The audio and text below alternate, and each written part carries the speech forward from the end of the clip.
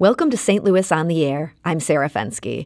The St. Louis Children's Choirs cast a wide net. They boast of including, quote, all young people who love to sing, regardless of where they live or attend school. That's about 450 singers ages 6 to 18. They come from more than 200 schools and 85 zip codes in Missouri and Illinois.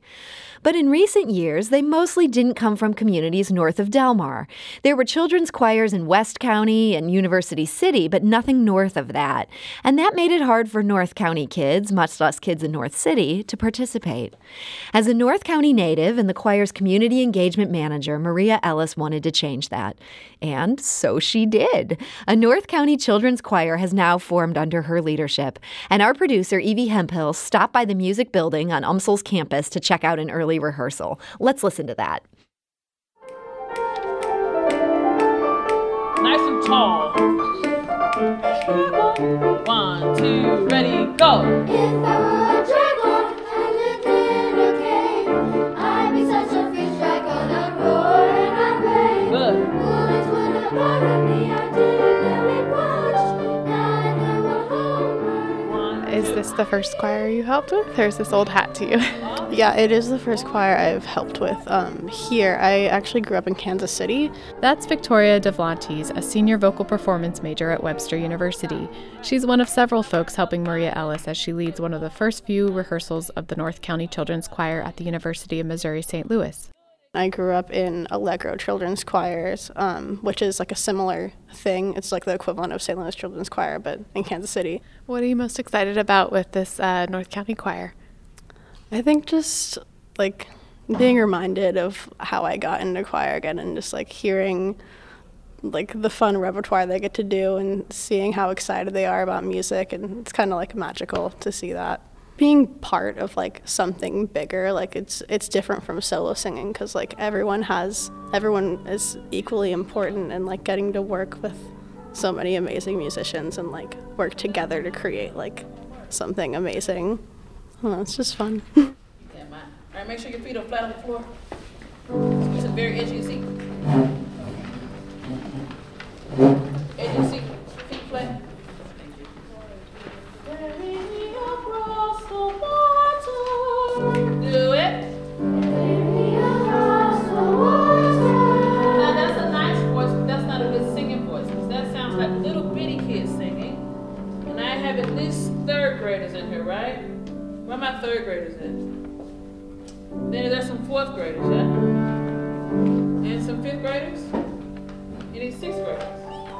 All my sixth graders, I need you to sing out. Sixth graders, show me how it's done. Y'all ready? You gotta sing out.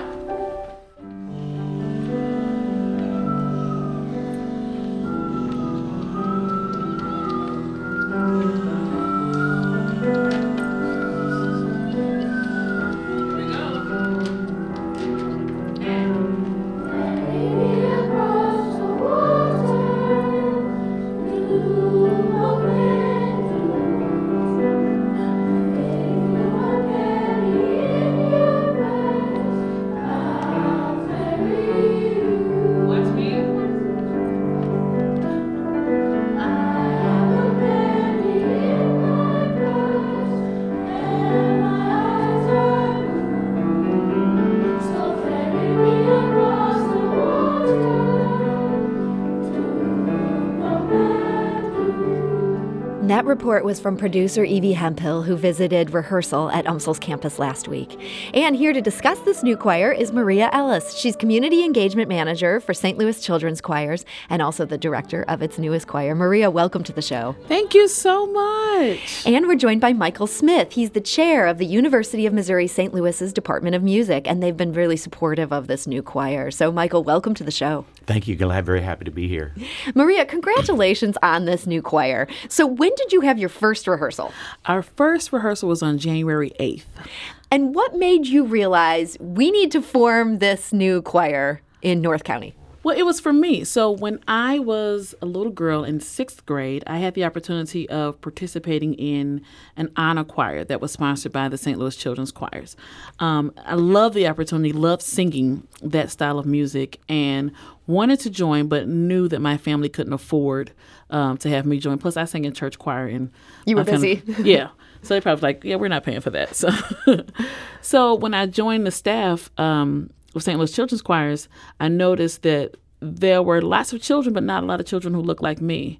And I wanted to change that because I graduated from Riverview Gardens, class of 2000, yes. But wanted children from that area to have that experience of singing and have the love of singing that I got at a very early age. Now, I feel like many of us might have that thought, oh, I should start a choir, but very few of us actually get to the point of then doing it. What did it take to get this from just this idea to you're actually doing it? It took 3 years. So when I mentioned the idea to my boss, Barbara Berner, who's the artistic director, her first thoughts was, okay, well, let's give them an introduction. So what we started was honor choir, similar to the one that I participated in when I was in 6th grade. So we've been running these honor choirs where we have students from all over North St. Louis County and St. Louis City and combine them with students from the St. Louis Children's Choirs. And it's a day of community building and getting to know each other and learning that we're really not that different after all. And then they put on a concert. They all dress the exact same. You don't know who's from what group or whatnot. And we've started that back in, I think, 2018 was our first one. And what kind of reaction did that get from the community? Oh, the kids loved it. And parents were were smiling. Yeah, parents were smiling and crying because their kids were on stage singing good. So it was a wonderful experience. And then we were like, okay, well, now let's introduce the choir. And it's been amazing since we started back on January 8th. So, Michael Smith, tell me, how did UMSL end up getting involved with this effort? May I just say first, we started at the beginning of this interview, and I heard the sound of children singing, and it just makes my heart smile, doesn't it? Isn't it so beautiful? It is just so important that kids have music in their lives. You know, we can fill their heads with thoughts. We can help them learn how to walk, all the way up to finding ways to share with one another through song. It just really breaks down boundaries and borders, and Maria does a wonderful job with that. It also makes me smile to sit next to this wonderful woman. She was a student. In fact, we were just talking. I think she actually was the very first UMSL student that I met when I came here to St. Louis 4 years ago. Really? Yes, exactly. Besides chairing the department, I actually came here to be a part of a larger effort at the University of Missouri St. Louis. We're a group of professors. We're all endowed, and it's all over called the Desley Collaborative Vision. And this gentleman Desley had a great vision, and he had a great deal of interest and support, particularly up in North County. So there are 35 of us actually on the campus, and we range from architecture to zoology actually, and I'm music education in the middle. Maria came right alongside right after we met one another, and I could tell that she is a treasure. And a real powerhouse for creating change and opportunity for our she's just getting it done here. She is. She completely just gets it done, exactly. So she started as I adopted her. I have a collaborative. It's the Desley Fine Arts Education Collaborative, made of 19 arts agencies, many of them right here in Grand Center, and 15 school districts, primarily students who are underserved. And Maria came along and helped kind of begin to create a really good relationship. We already had a great relationship with St. Louis Children's Choir, but Maria came in with a new vision, and she started to talk about wanting to do something up north. And then as I moved in as chair, I was able to make that happen. So I opened up the door to the music building. And so they're able to use that for rehearsal? They do. They do. And is that free of charge to the choirs? Yes, How does that? Oh, wow. is. That's terrific. It is, yeah. So, Maria, these children at the rehearsal that we visited there on the UMSL campus, our producer noticed they were reading sheet music. Do kids have to come in with a certain level of understanding? No. Actually, those kids they're reading the words, but they're not really reading the notes. We're learning how to read notes. You're teaching them that. Yes, we're teaching them that. So one of the first things that I want them to get comfortable with is just holding a score, knowing how we hold it, and not let the papers fly all over the floor. But that right now we're learning words, and then we're learning rhythmic patterns. We're learning pitches. So later on through the rehearsal, we came up with a rap to help us learn rhythm patterns and things like that. So eventually, when they leave, all students who are a part of the St. Louis Children's Choirs, they all leave knowing how to read music if they stay with the program. And so, Michael Smith, for somebody who might want to pursue music as a discipline in college, it sounds like this is a really great grounding here. It sure is. Music education starts, it goes from cradle right on through the rest of life. And just having developmentally appropriate, I'll say. I sound like an educator, I know. You do a little bit, but hey, that's why you're here. Yeah, exactly. So finding experiences where students can plug in, and the kind of experiences that Maria creates with these children's choirs is just spot on, for helping the kids just come together, and it's actually, they probably just think they're having fun. But you know what? They're learning. They're learning. Now, Maria, those voices, as Michael said, they're so beautiful hearing those young children's voices. Yet at the same time, having been around children, I don't envy you getting them at the end of that school day. And these are a pretty long rehearsal. They're there from 4:30 to 6 o'clock in the evening. Uh-huh. How do you keep them engaged when I'm sure they're already just tired? And if they're anything like my kids, that's the witching hour where they're hungry and crabby.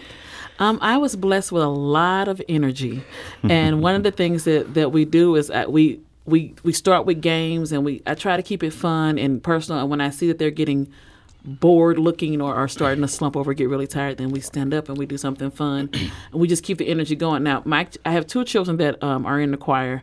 And when we get in the car, they are gone. They are out for the night. They're so tired. Yeah, they're so tired. But we keep the energy really high, and the music is fun. And I involve them in the music to keep them involved. So one of the songs that we were listening to earlier is called "Animal Imagination," and during that song, there's several different animals. And so we're learning, like, what are we doing for this part? How does this animal move, or how does this animal walk, and things like that. So just ways to keep them involved and engaged. So keeping them active. They're not just sitting there while you talk. No way. Now, you mentioned earlier that for yourself, the cost of participating in choir was something that might have held your parents back from being totally on board for that. How are you keeping this affordable for participants? We have been very blessed at the St. Louis Children's Choirs to have generous donations, donors who have donated to this program, who wanted to make this happen. Donors like Centene and RAC and Emerson and lots of other organizations, Life Arts, lots of other organizations who donated so that we were able to scholarship a good amount of the cost for the children in the program. That's great. So they can participate without having to pay. Mm-hmm. Well, they pay something. Sliding scale. Yeah. Okay, Yeah, that's great. Now, I'm curious, having both of you here, and, Maria, somebody who studied music, Michael, somebody who teaches music, I feel like these days people want to discourage things that aren't moneymakers. They want all kids to go into things like engineering or tech or something where there's a payday at the end. Maria, for you, did people try to push you into something more practical? Well, so my story is different. I did not know that I could have a career in music as a conductor. I thought growing up that the only career that you can have was to either be a music teacher or to be a singer. And I can sing a little, but, not on that level. And I never wanted to teach in a classroom. So I went the route of getting a business degree. I had a job at AT&T for 12 years, and I said, there has to be more to life than just this. My passion is music. So I came back in. I left a very lucrative job to come back and study music. So some people was like, no, you shouldn't do that. You make a lot of money. But I was like, no, I'm miserable. I want to do what I love. And to be honest, I don't think we do too bad as musicians. I think you do really well. Thank you. Michael, do you find that musicians and people in your program are able to find jobs in the field? They can, and they do. I want to back up, though, and suggest that it's the music's power and the study of music is not just about vocation. We certainly want to be able to live inside. I'm not fond of thinking about eating and living out of a dumpster. So we do find jobs, and there are lots of them out there. We have to be more creative these days. We live in a gig economy, and a lot of musicians can find ways to keep their life together in that way. I think it's important as well, though, to notice that those kiddos singing, they're singing from their heart, and it's part of them. They are musical beings, and they just need that opportunity. And all of our students need an opportunity for what Every Child Succeeds Act. Everybody kind of remembers that prior iteration. It was called No Child Left Behind. The current iteration of that indicates that all students deserve a well-rounded education. And the law says art, music, needs to be a part That of a needs to include music. well-rounded education. Exactly. Okay, well, exactly. that's important to stress. Maria, we have time for just one last quick question, and that is for people who want to see this choir in action, when is that going to be a possibility? Ooh, well, we make our debut performance on March 1st. March 1st at the 560 Music Building on the WashU campus. It's our family and friends concerts, and tickets are on sale for that concert right now. So if you go to www.slccsing.org or call 314-993-9626, you can get tickets for that concert, and you can see, we call it 1NC, One North County. You can see that ensemble perform on March 1st. Well, that's great. And we will have that information on our website, stlpublicradio.org, if you didn't catch those details from Maria. And we hope that people will be there to see its debut. So, Maria Ellis of the St. Louis Children's Choirs, thank you so much for joining us today. And Michael Smith, chair of the University of Missouri St. Louis Department of Music, thank you so much for being here. A pleasure. Thank you. This is St. Louis on the Air on St. Louis Public Radio, 90.7 KWMU. So ferry me across the water to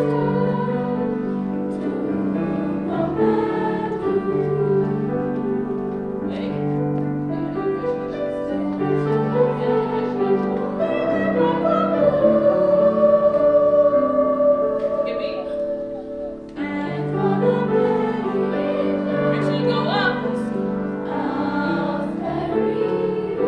Watch me. Support comes from the Missouri Forest Products Association, providing more than 41,000 jobs in the production of wood pallets, railroad ties, white oak barrels, hardwood floors, and more. Details at choosewood.com.